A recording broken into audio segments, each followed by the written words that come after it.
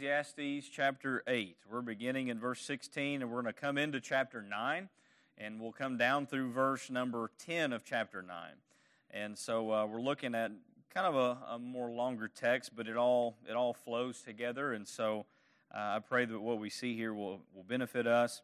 Title of the message is Understanding for Death and Life. I have that reversed because that's the order in which it comes. Understanding for Death and Life. And so let's read our text beginning in verse 16 down through chapter 9 and verse 10.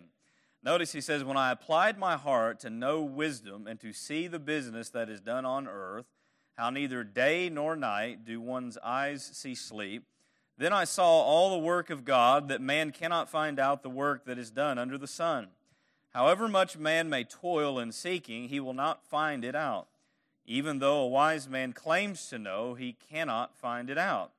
But all this I laid to heart, examining it all, how the righteous and the wise and their deeds are in the hand of God. Whether it is love or hate, man does not know, both are before him. It is the same for all, since the same event happens to the righteous and the wicked, to the good and the evil, to the clean and the unclean, to him who sacrifices and to him who does not sacrifice. As the good one is, so is the sinner, and he who swears as he who shuns an oath. This is an evil in all that is done under the sun, that the same event happens to all. Also, the hearts of the children of man are full of evil, and madness is in their hearts while they live, and after that they go to the dead. But he who is joined with all the living has hope, for a living dog is better than a dead lion. For the living know that they will die, but the dead know nothing, and they have no more reward, for the memory of them is forgotten. Their love and their hate, their envy have already perished, and forever they have no more share in all that is done under the sun. Go, eat your bread with joy, and drink your wine with a merry heart, for God has already approved of what you do. Let your garments be always white, let not oil be lacking on your head. Enjoy life with the wife whom you love, all the days of your vain life that he has given you under the sun, because that is your portion in life, and in your toil at which you toil under the sun. Whatever your hand finds to do, do it with your might, for there is no work or thought or knowledge or wisdom in Sheol to which you are going." Quite a bit to take in there, but I think there's a lot of truth that we can glean from it. But I want to kind of open up this way. Have you ever maybe read a book or maybe watched a movie or a show that had maybe some great mystery to it? The plot kind of develops and it generates a lot of questions that you have throughout the story and maybe throughout the narrative. I enjoy shows and stories along those lines. They keep you alert. They keep you on the edge trying to figure things out. You're trying to think of, why'd this happen or who did this and how's it all fit together. The good thing about a book or a show in that context, especially if it's written well, is that you usually get all the answers to all those mysterious questions at the end, don't you? And you see how it all fits together in a very short time. Well, when it comes to life under the sun and everything, when I say everything, I literally mean everything in life under the sun that happens in this world, much of it is mysterious to us, isn't it? We see a lot of things, we experience a lot of things that are uncertain or maybe even troubling in the world in which we live. Much of life is a mystery, and we don't see how every detail of everything fits together. But what we do know from Scripture is that there's one and only one sovereign God who governs all things according to His providence and according to His purposes. Now, Solomon in this passage, he presents to us some key principles regarding man's understanding of things, the various experiences that we have in this world, the reality of death coming to all men, and how that should affect our view of life and how we ought to live life. So he's presented us with some of these truths before, but here he kind of expounds on them just a little further, building on what he just said previously in the chapter, right? You remember that he brought out how it often appears that the wicked prevail and the prosper, and there's no justice in the land, and how oftentimes bad things happen to the righteous. But he emphasizes through all that the number one thing we ought to do is what? Fear God and live that way. Why? because it will be well for those who fear God. It's not going to be well for the wicked in the end. So God will have a time when He's going to set all things right.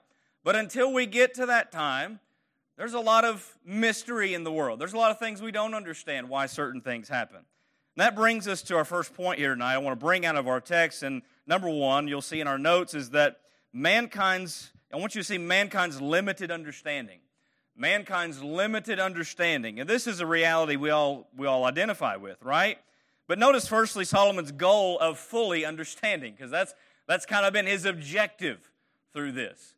His goal of fully understanding, grasping it all, right? In chapter 8 and verse 16, we see how it flows into, even though there's a break in the chapter marker here, the context flows together through this next chapter. He repeats something that he already stated a couple times in the book. Verse 16, he says, "When I applied my heart to know wisdom and see the business that is done on earth, how neither day nor night do one's eyes sleep." This is his goal. This is his objective, to view and observe the business that happens on earth, all of it. Now, Solomon, he's uniquely gifted by God with wisdom. As far as we know, he's the wisest man to walk the earth other than Jesus Christ. So he's a man gifted with wisdom from God Himself. But even with what wisdom he had, he didn't have full wisdom, did he? He did not have the fullness of knowledge, the fullness of understanding. And with what wisdom he does have, he seeks to observe deeply and intently all the business done on earth. What does he mean by business? It refers to all the affairs of life, all the affairs that we see that happen in life under the sun. Now, his goal here is massive in scale, and as we're going to see plainly from the text, it's impossible to a mere mortal person to fully grasp everything and understand everything. And you'll notice he says at the end of this verse that neither day nor night do one's eyes sleep. Now, he could be referring to one of two things. He could be referring to man and his affairs, how that he's so busy with the affairs of life, so burdened with the affairs of life that he loses sleep over it. He could also be referring to his own self, how that in his contemplation over everything, he loses sleep over it. But the main principle here is that all of the business on earth is a very troublesome thing to understand. Which brings me to letter B. Notice with the second aspect here is that we see Solomon's inability for full understanding.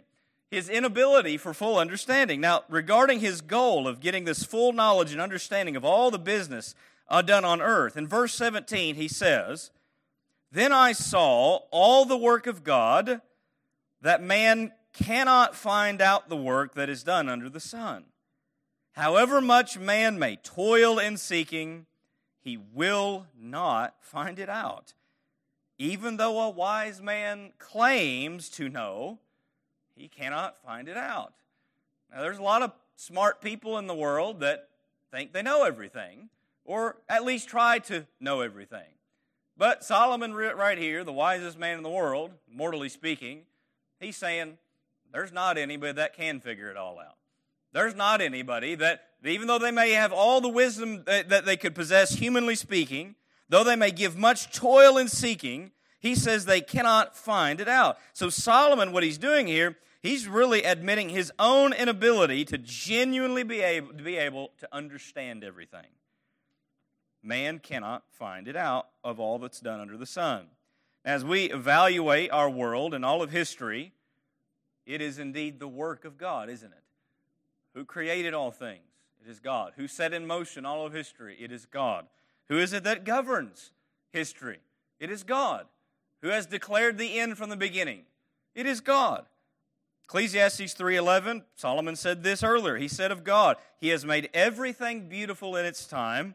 Also, He has put eternity into man's heart, yet so that he cannot find out what God has done from the beginning to end. So, man knows of God. There's eternity in his heart, but man can't figure everything out of what God has ordained in life under the sun, because it's God who has created and ordained what happens from beginning to end.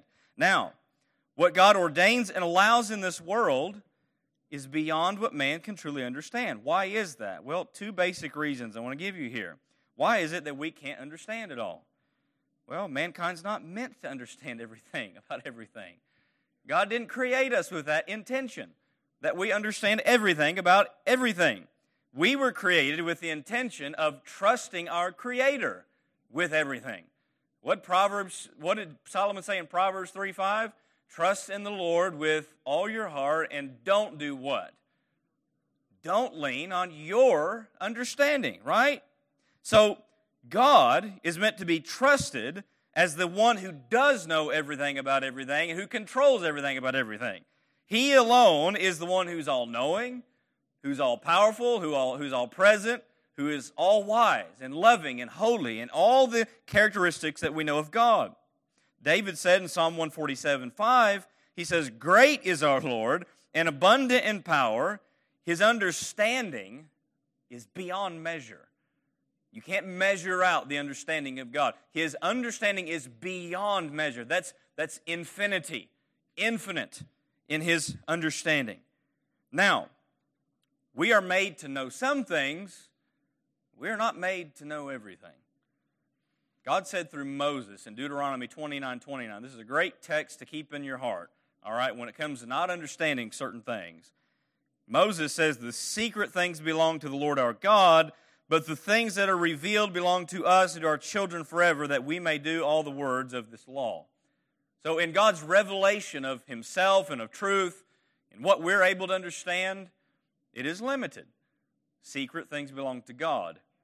But what is revealed belongs to us. We're accountable for what's revealed, what we do know, to believe and to obey and to honor God with. So why can't man understand everything? He's not meant to understand everything. That's one reason. But here's another reason he doesn't understand everything, because he's not capable of understanding everything about everything. I've often said this, that man is finite, God is infinite. If the finite could truly comprehend the infinite, the finite would cease to be finite. He would be infinite. It would put us on the same level as the infinite. And so God is always going to be infinitely superior to us. So a complete understanding about everything, about God and what happens in this world, it is beyond what we can reach. I thought this was interesting. You think about information and how information multiplies and grows, especially in a digital age like our own. How fast does information multiply in our digital age? Some researchers suggest that information doubles every 12 hours. Every 12 hours. You think about how much information is out there and it just keeps doubling and doubling and doubling and doubling, right? It could be more, depending on when this article was written. But it's flourished in this digital age. For comparison, some say back in, say, the year of 1900, information would only double at the rate of every 100 years. There was no digital usage of things in the way we have it now. Nowadays, you've got the internet, you've got computers, and what do you find with information? Mankind is continuously researching, discovering, inventing, writing information. It's constantly being added to. One human brain cannot process or even comprehend all the information that man himself has accumulated, say through encyclopedias in the ancient world or the internet in today's world, right? We can't even fathom all that information.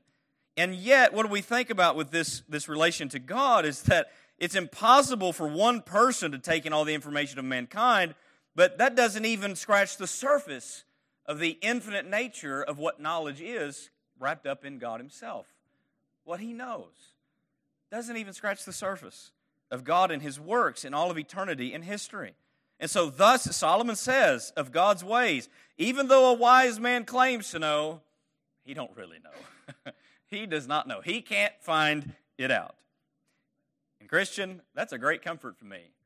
That I don't have to know everything about everything. I mean, I have trouble keeping up with the basic things I'm supposed to know now, right? And so we don't have to. But there's glory in knowing the depths of God's knowledge and His ways and His workings. Romans 11:33, Paul says, "Oh, the depth of the riches and wisdom and knowledge of God, how unsearchable are His judgments and how inscrutable His ways." We have an infinitely magnificent God.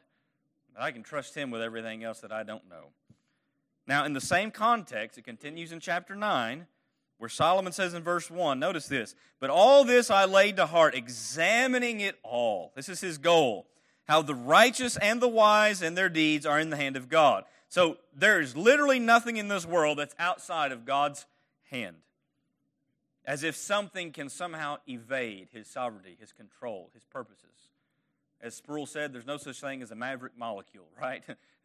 There's nothing outside of His control. Anything that would be outside of His control would be a challenge to the one true God, but it's not. So He sovereignly controls the affairs of both the righteous and the wicked in this world. So based on the plain observation of man, no person knows how things will be in their life ahead of them. Solomon's emphasized this already. No man knows their future. He says this concerning this point: whether it is love or hate, man does not know. Both are before him. In other words, no man knows what is coming upon him, love or hate, or good or bad, what they're going to experience. Tomorrow could be a good day for you, could be a bad day for you. You don't know. I don't know. Only God knows. Only God knows this. And here's what he's pointing out, is that what we do know is that God's in control of everything in this world, and that we in life under the sun, we experience all the variety of these things, good and bad. Remember, Jesus said it this way in Matthew 5:45. He said, of God, He makes the sun to rise on the evil and the good. He sends rain on the just and on the unjust. Sometimes bad things happen to good, godly people. Sometimes good things happen to godly people. Sometimes bad things happen to bad people. Sometimes good things happen to bad people too. So for example, righteous and unrighteous, they both experience hurricanes. They both experience the loss of loved ones. They both experience tornadoes and diseases and tragedies and economic struggles. They both experience prosperity. They both experience good health reports and bad health reports. It happens to all people. Now, we don't understand all this, nor can we understand all this. We aren't given the answer to every detail of the story. And that's not the point of Ecclesiastes, to give us the answer to every detail of the narrative, of history.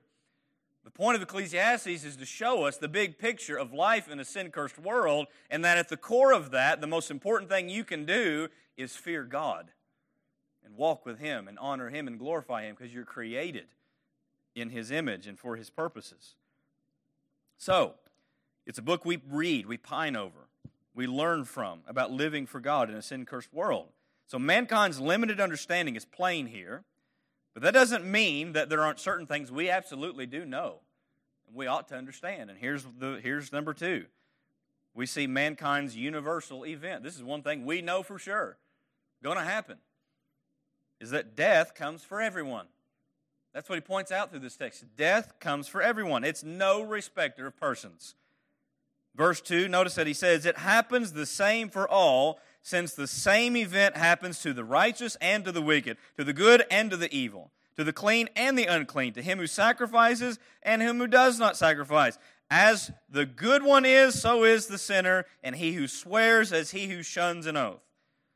You notice this is repeated through this text, this same event, same event. What is that same event that happens to everybody? It's death. It's death. And what's this list show us? There's really two categories of people in the world, the righteous and the unrighteous. God's people and those who ain't God's people. Those who, as in his day and time, offer sacrifices, those who have been religious in the temple, following the Old Testament worship. Those who don't. Those who give oaths to God, those who don't. Two categories of people. And what we find with this is that the point is that the righteous, they're not necessarily visibly favored by providence, nor are the unrighteous visibly rebuked by providence when death comes for both of them. Death comes for both of them. The Christian doesn't escape death just because he knows God. Now, we have victory over death, but we still don't get to escape death. We're going to face it. It's coming for us. So what he's saying is, regardless of who you are in this world, death is coming for everyone because it doesn't respect anyone. We can't outrun death with any kind of effort that we may make in this life, no matter how religious we may appear to be, or how healthy we may appear to be, or how safe we try to live. Death comes for us all. And with that in view, what's Solomon think of it? Well, you look at verse 3 and the first part of that verse, notice what he says. He says, this is an evil in all that is done under the sun, that the same event happens to all. Solomon sees death as a great evil in this world. Is death evil? Of course it is. The very reason there is such a thing as death is because of evil. That there in the very beginning, the paradise of God, death wasn't there. Death entered into the world, in history. Now, thankfully, we look at the big scope of the gospel and redemption. The enemy of death has already been overcome by Christ. Praise God for that. He's died for sinners and rose from the dead, conquering death for them, because we had no hope without that, right? I love what Paul says of this, about the redemption that God has given to His people.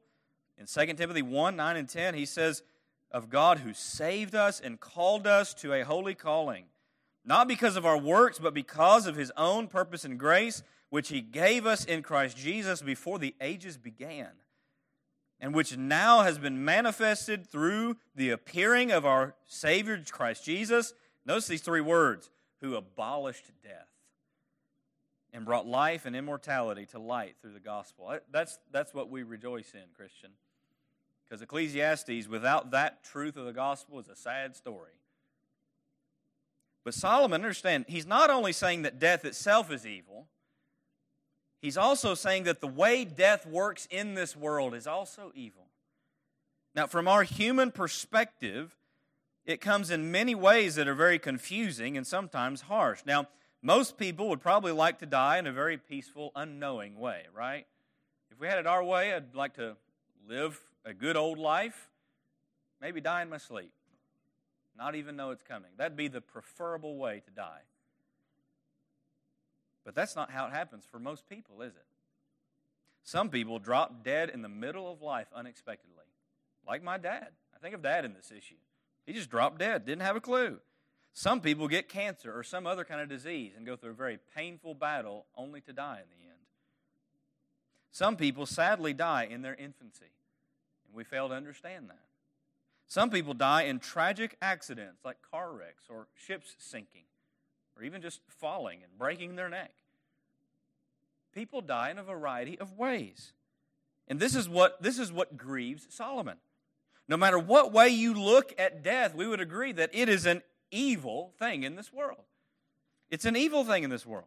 But Solomon continues, and he also gives us the underlying reason that this evil happens to all people in this world and why death is the universal problem for mankind. In verse 3, notice that he says, also, as if, don't forget this with regarding death, also, the hearts of the children of men are full of evil, and madness is in their hearts while they live, and after that they go to the dead. Now, the skeptic in this world who rejects God and rejects really biblical principle, he sees death and he sees all the evil and afflictions in life under the sun, and what's he do with them? He blames God for them.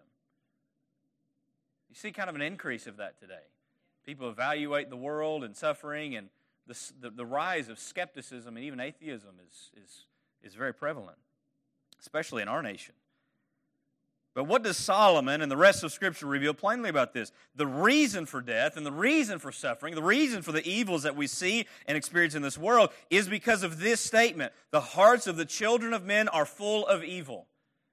Now, man naturally likes to think himself somewhat a little bit good and maybe a little bit evil. No, he's zero good and all evil, even though he may appear to do some morally good things. That's his nature. You see, in the beginning, in the paradise of Eden, when there was no evil, no death, God warned Adam that to disobey and rebel against him would bring death. And we know how the rest of the story goes, right? Paul sums up this history in Romans 5:12. Just as sin came into the world through one man, and death through sin, so death spread to all men because all have sinned. You notice Solomon says with this evil in the heart of mankind comes madness or foolishness while they live. Do we see any madness or foolishness in our world, in our nation? We see it everywhere. You turn on the news and hear the most dumb things that happen ever. And why do people do these stupid things that are sinful? Because of what's in their heart. Why do people say certain things? Because of what's in their heart. We see madness and folly everywhere. It's everywhere. This is how man lives until this certain point. They go to the dead. They go to the dead. So what's this truth lead us to? Well, Solomon brings us next, letter B. Not only do we see that death comes for everybody, this is man's universal event, we see that life is preferable to death. Life is preferable to death. In the context of what Solomon's talking about, he puts emphasis on life. Verse 4, notice what he says. But he who is joined with all the living has hope, for a living dog is better than a dead lion. Well, what's he mean by those who are alive have hope? In spite of how cursed the world is in sin and death, those who are alive, they still have opportunity to live. They have opportunity to do what they should do in life under the sun. They have opportunity to enjoy life under the sun, as we'll get to in a moment. But the dead, they don't have that opportunity anymore. They're done. They can't come back. They can't live as they ought to. And so Solomon illustrates this with a proverb. You notice what he says? He says, a living dog is better than a dead lion. You say, well, what's he mean by that? What he's saying is that dogs are better than cats. I'm just... Some of you would say amen to that, right? I'm kidding. In fact, biblically speaking, it'd be the opposite. Culturally, in Solomon's time and in most ancient times, lions were revered because they were prominent and respected animals. They're the king of the jungle, as many say, right? But dogs, they were greatly despised. Agur in Proverbs wrote this thing when he's talking about the things that are stately or significant. Proverbs 30:30 says, the lion, which is mightiest among beasts and does not turn back before any. He says the lion is a stately or respectable animal. In contrast, you know what dogs were to them? They were the scavengers of the land, much like a rodent or a vulture. Exodus 22:31, he says, you shall be consecrated to me. Therefore, you shall not eat any flesh that is torn by beasts of the field. You shall throw it to the dogs. Now, dogs in Solomon's time, they were not domesticated like today. They were not man's best friend. They were viewed as a varmint, in a sense. Nowadays, dogs are precious to us, right? If you've had dogs, or you do have or did have dogs, you take care of them. You enjoy their company. But all through Scripture, dogs are viewed in a very unpleasant way.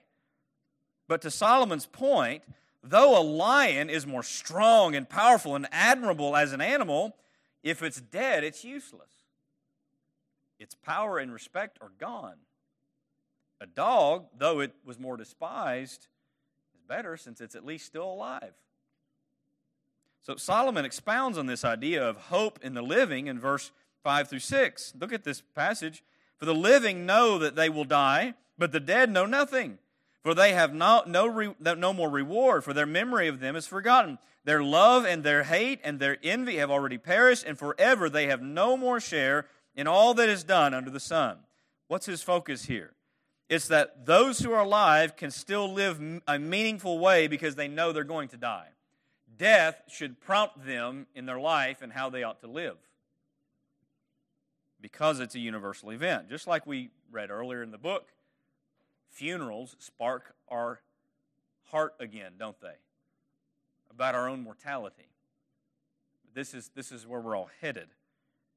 Knowing this reality of death should provoke us to consider how we live our life. The living can reckon with the reality of death and do something about their life.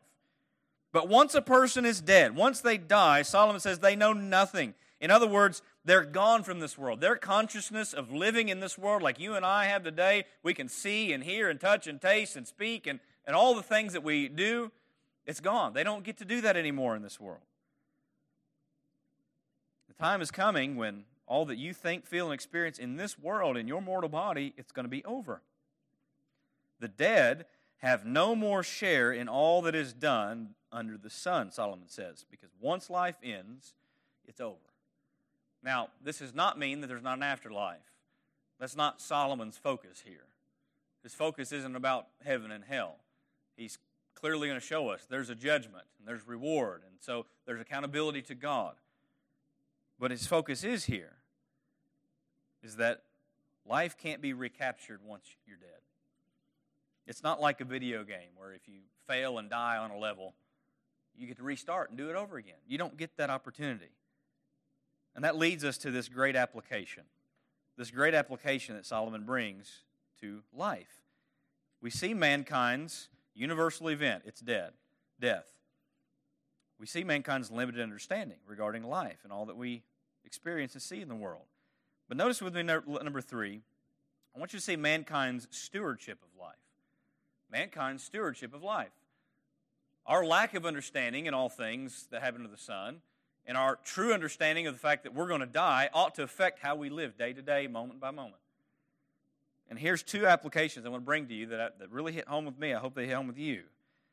We must enjoy the gifts of God in this life. Now, he's already touched on this. It's one of the reoccurring themes.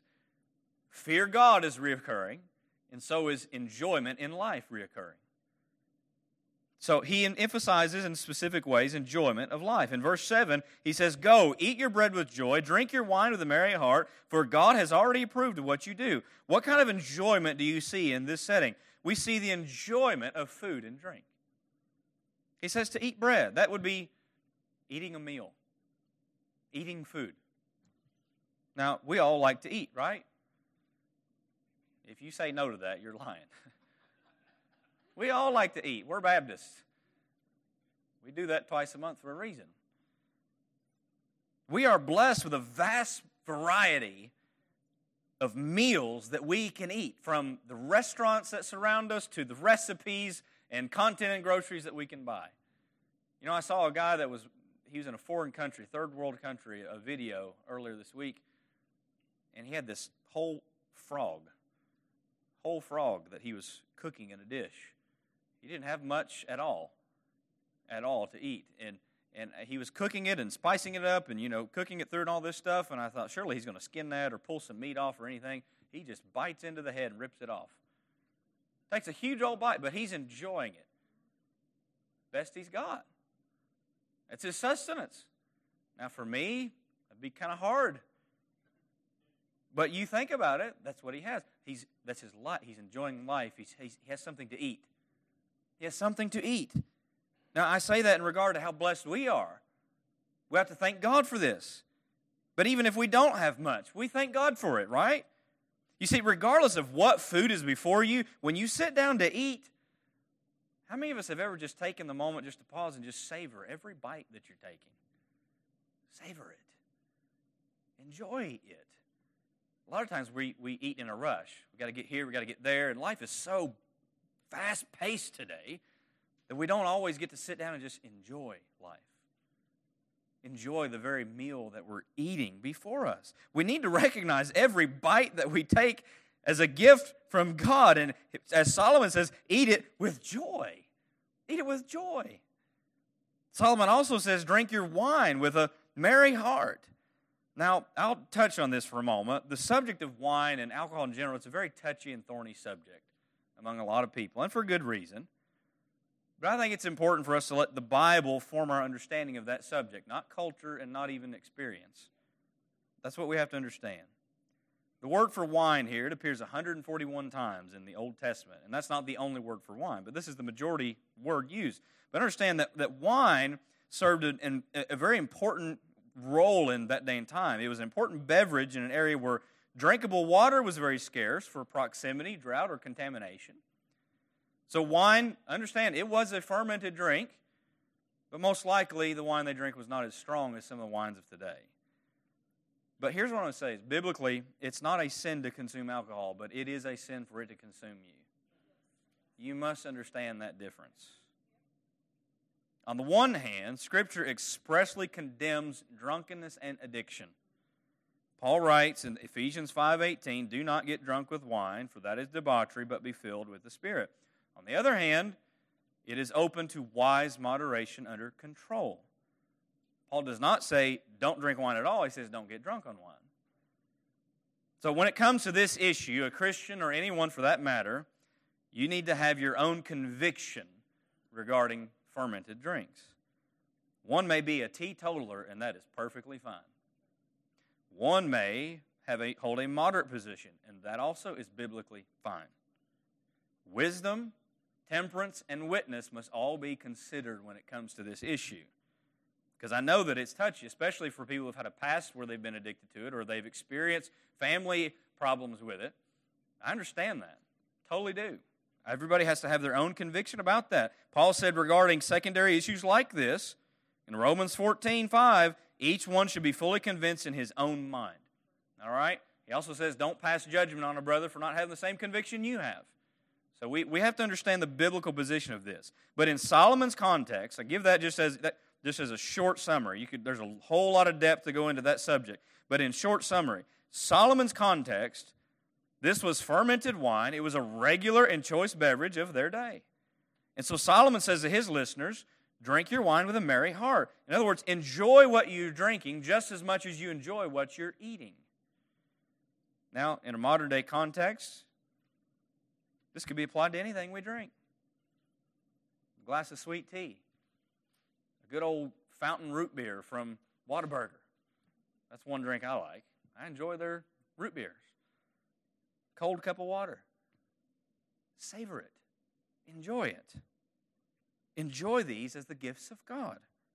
Now Solomon says next in verse 8, he says, let your garments be always white, let not your oil be lacking on your head. What could this mean? Now, regarding garments, Solomon's not saying that you should only wear the color white. That'd be pretty boring. Imagine all of us always wearing white. No. White garments were worn firstly because they were less hot in the Middle Eastern climate. But also they were a festive clothing that conveyed happiness and celebration for joyous occasions. So we could contrast this in a modern day application with putting on some nice clothes, enjoying a night out, enjoying yourself. Notice he says regarding oil on the head. This also was to make it a little more comfortable in that hot climate, helped to relieve skin irritation, but also it was a fragrance in helping some of them smell a little better, which I'm sure they probably needed. We all need that, right? Praise God for deodorant and cologne. But in summary, what's Solomon saying here? He's saying, find enjoyment even in these things. Your clothes, your appearance. He's not saying you got to be fancy and dress up all the time, but he's saying, find enjoyment in these gifts that you have of God. We should be enjoying these things. Solomon brings up another very important element in enjoyment of life. Verse 9, he says, enjoy life with the wife whom you love, and all the days of your vain life that he has given you under the sun, because that is your portion in life, and in your toil at which you toil under the sun. You notice that Solomon does not say, live with your wife and put up with her best you can. Or husband, vice versa. Sometimes that's what people think about marriage. Well, we just got to put up with them best we can and just go on.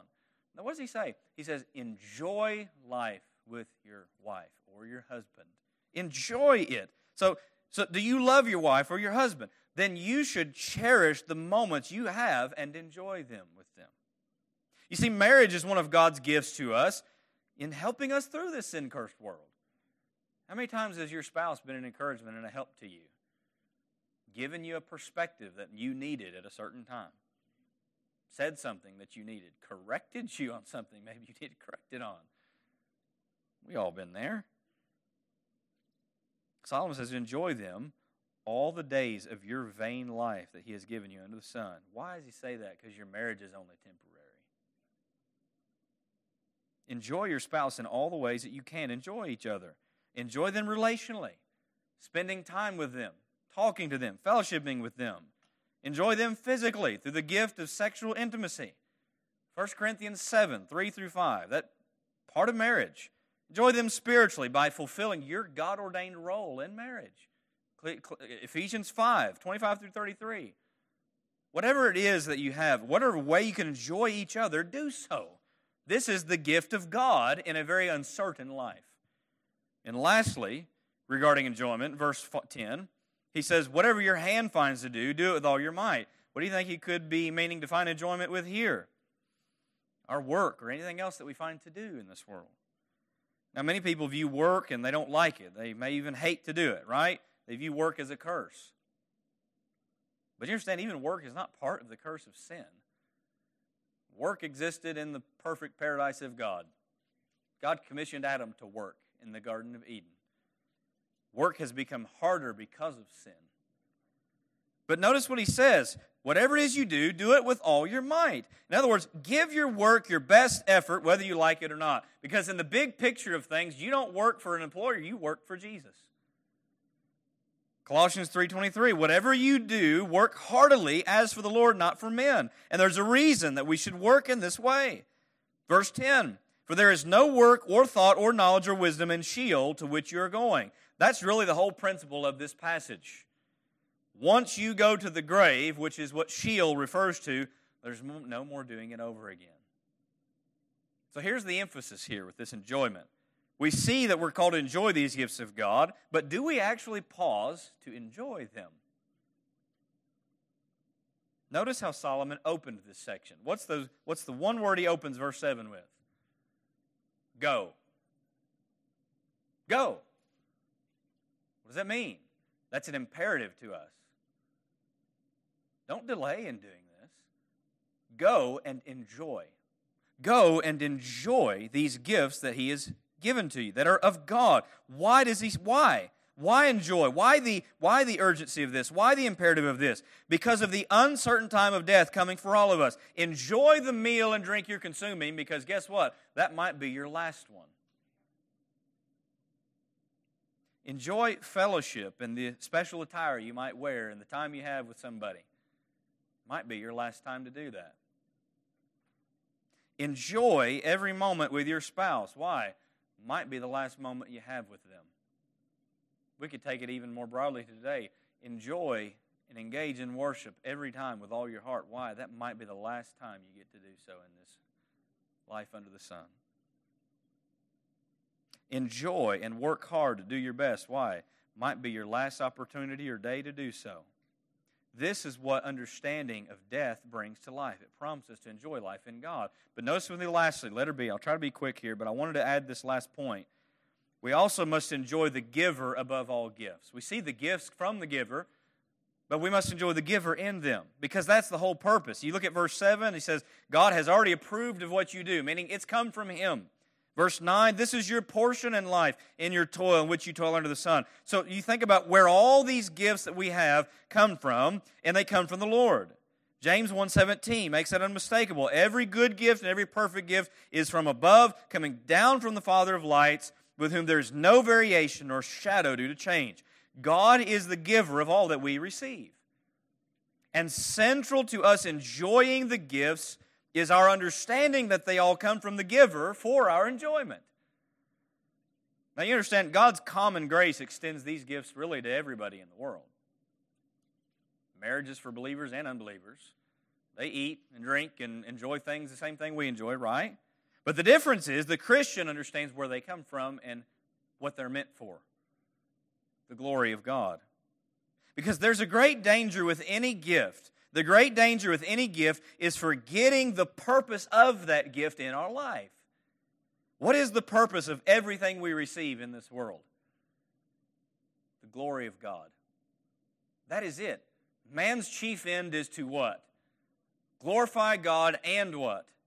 Enjoy Him forever. They're connected.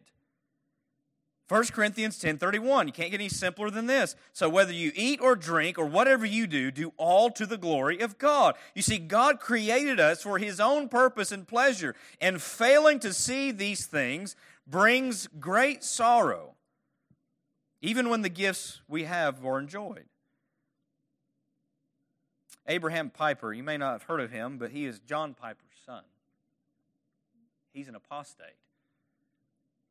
He has a TikTok channel. He's got over 1 million followers, and he's constantly degrading God and challenging all of Christianity. But he posted a video that I saw recently about going to a therapist. He goes to a therapist because he struggles with his worldview that there's no God and no purpose in this world. I thought, isn't that ironic? You know that there's a God and purpose in this world. And your anxiety and struggle that you need therapy for is because you have turned away from the one true God. You see, God created us to enjoy Him in all that He's given us to enjoy. You see, whenever we leave God out of the gifts we enjoy, we enter into the realm of idolatry.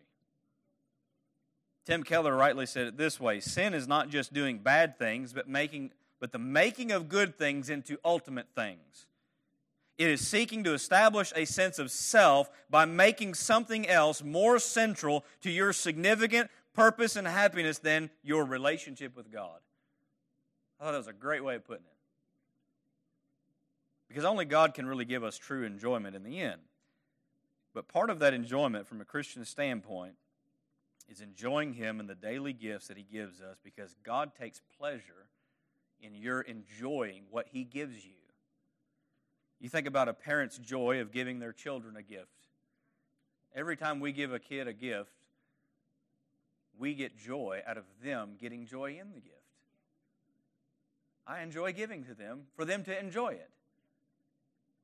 The same applies to God. Many people think that Christians, well, they just live that holiness in the Christian life means that you live a narrow, rigid, legalistic life. You have no fun. You have no joy. It's the opposite biblically. Enjoyment in life is not living as you want in sin, but it's enjoying all that God gives us, knowing it came from Him for His glory. So you have various things you can enjoy in life that often we may think, well, I don't know about that. You have a hobby you enjoy, like to hunt, like to play golf? Enjoy that to the glory of God. You like to go out with your wife and go see a movie or go to dinner? Enjoy that to the glory of God. The gifts, the little things, enjoy them to the glory of God. That's what we see from this text.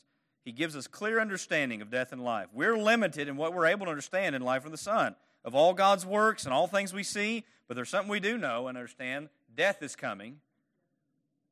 We have to enjoy the life that God's given us for His glory while we fear Him and walk with Him and serve Him. And so I hope this kind of gives us a fresh perspective on that and has encouraged us tonight.